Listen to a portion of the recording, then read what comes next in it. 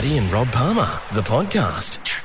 Legalising cannabis. What are your thoughts? Green Senator David Shoebridge and the Greens, they have got a plan from the Australian Greens spokesman for Justice, Senator David Shoebridge, joins us this morning. Morning, David. Hey, David. Yeah, morning. Is that in excess theme, the theme for legalising cannabis? Yeah, what you need. What you need. Mate, now, what's your model based on, David? Well, we've looked around the world and we've looked and seen how Canada has legalised cannabis federally. We've looked how different states have done in the United States, Thailand and other countries. And so our model is based on using the federal Commonwealth's power. Legally, the power is to regulate patents and plant species and use that, legalise cannabis across the country. Only really allow it to be sold in cannabis cafes. So you can't sell it at pubs or clubs or the like.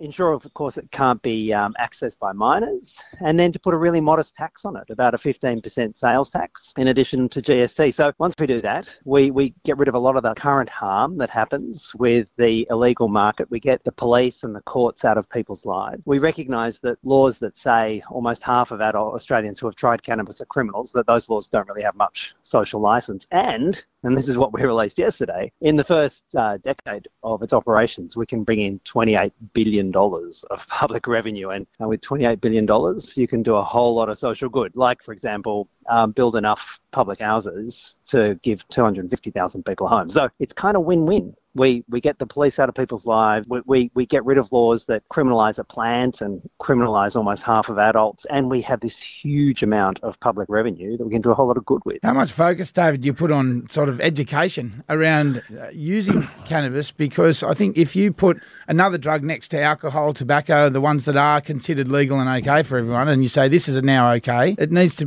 come with education, doesn't it? Yeah, it sure does. And that's one of the advantages of taking it out of the black illegal market, where the current regulators, if you can call them that, are organised crime and bikie gangs, and they don't really care about strength, they don't really care about health, they don't care about labelling, they don't care about information. We take it out of the hands of those so-called regulators and we give it a public health regulation. So you have clear labelling on what the product is. You know where it's being grown. You know it's not being grown in noxious chemicals. You know what the strength is. We can regulate the strength. I mean, it allows for a public health framework to be put over it. But of course, you know, all of the evidence says that cannabis is a substantially less harmful drug than alcohol or tobacco, not without its harms, and I'm not pretending otherwise. But people are already accessing it.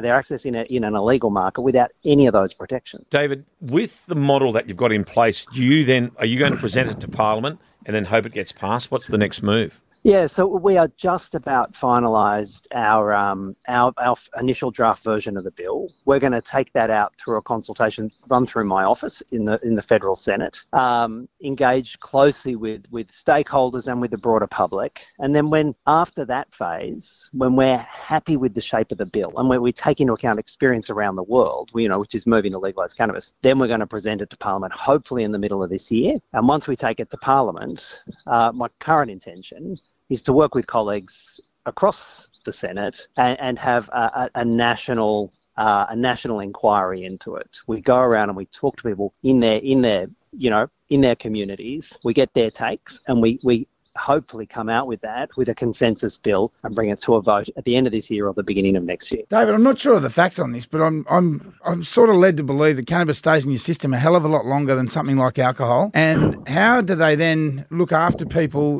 going to work and driving vehicles, days later when there's still cannabis in their system? Well, of course, tiny trace elements of cannabis in your system have no impact at all on any of your cognitive functions. And I think this is one of the kind of the myths that has built up largely through very aggressive policing of cannabis, that you're having a joint on Saturday night, or you take a gummy bear on Sunday night with some mates, and then you're 3 days later you're pulled over by the police at a drug driving test and you're found to have a tiny trace element of cannabis in your system. Now that has no impact at all on any of your driving functions, no impact at all on any of your work functions, yet people are losing their jobs, they're losing their license. And what that has actually meant is is, if you know, a lot of anecdotal evidence suggests this, that people are moving away from cannabis, which is, you know, a much less harmful drug, to drugs that wash through their system absolutely within 24 hours and have no trace, and that can be methamphetamines and the like. Now, that's a very dangerous process. So I think we obviously need an impairment test, because I'm 100% of the view that you should not be impaired by any drug if you're driving or you're at work. But what we need is an impairment test, and the current test that just shows for a tiny trace element of cannabis is not really helping us deal with these problems. Well, David, we will follow this story. We've got news coming up. Thanks for joining us this morning. Senator David Shoebridge, Australian Greens spokesman for Justice. Thanks for joining us this morning talking about legalising cannabis, David. Thanks, David. Yeah, Cheers, mate. Good speaking. Bye. Thank you. And don't forget to, like, if there's anything that has affected you, the number for Lifeline is 13 11 14. Paddy and Rob Palmer, the podcast. Subscribe now and you'll never miss an episode.